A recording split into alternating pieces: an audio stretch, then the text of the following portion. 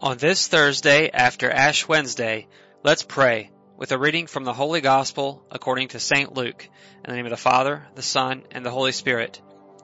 Jesus said, "The Son of Man must suffer greatly and be rejected by the elders, the chief priests, and the scribes, and be killed, and on the third day be raised." Then he said to all, "If anyone wishes to come after me, he must deny himself and take up his cross daily and follow me.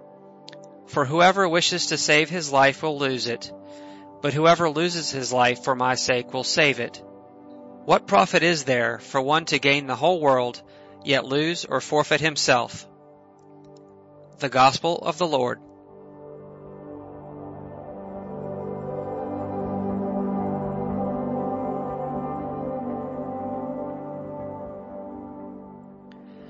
What a great joy it is to start this Lent with freedom, by choice, not out of empty ritualism.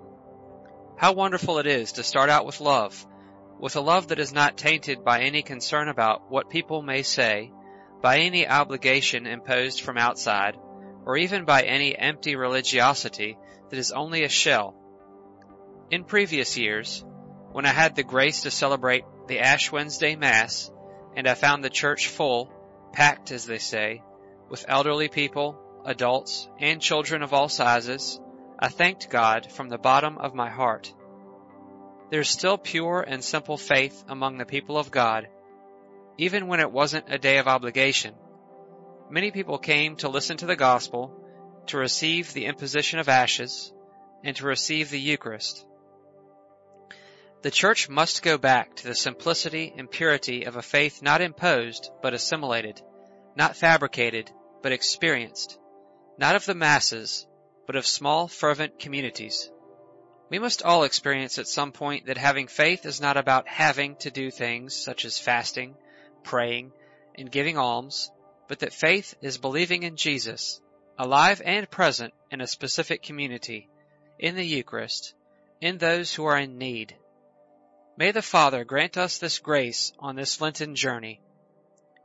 Moving on to today's glimpses of the Gospel, we can say that it's true that it's not good to be drastic, that is, to think that everything in life is either black or white, either this or that way, because that leads us to confront and look askance at anything that is not the way we think it should be.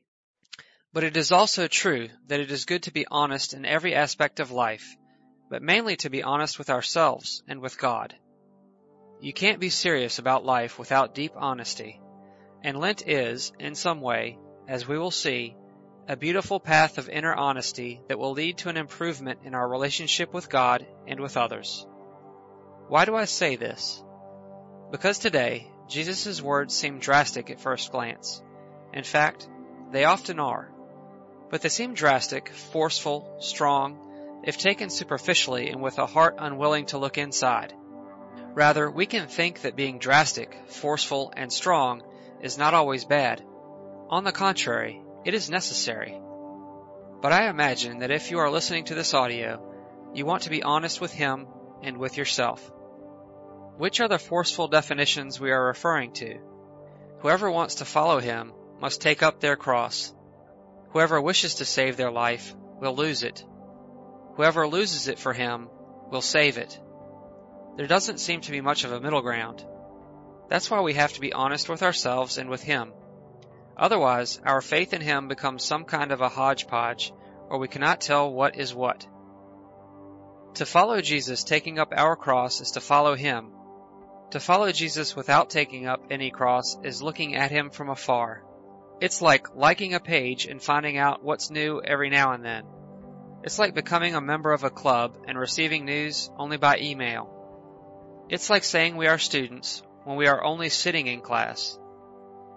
To follow Jesus and seek our own benefit, wanting to save ourselves, is not to follow Him, but to make ourselves believe that we do.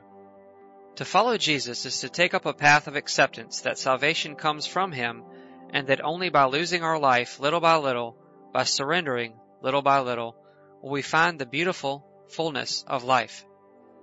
You see, in this sense, Jesus didn't go by half measures. He did not use marketing slogans for us to follow him without revealing the fine print of the agreement. On the contrary, he was more honest than anyone else.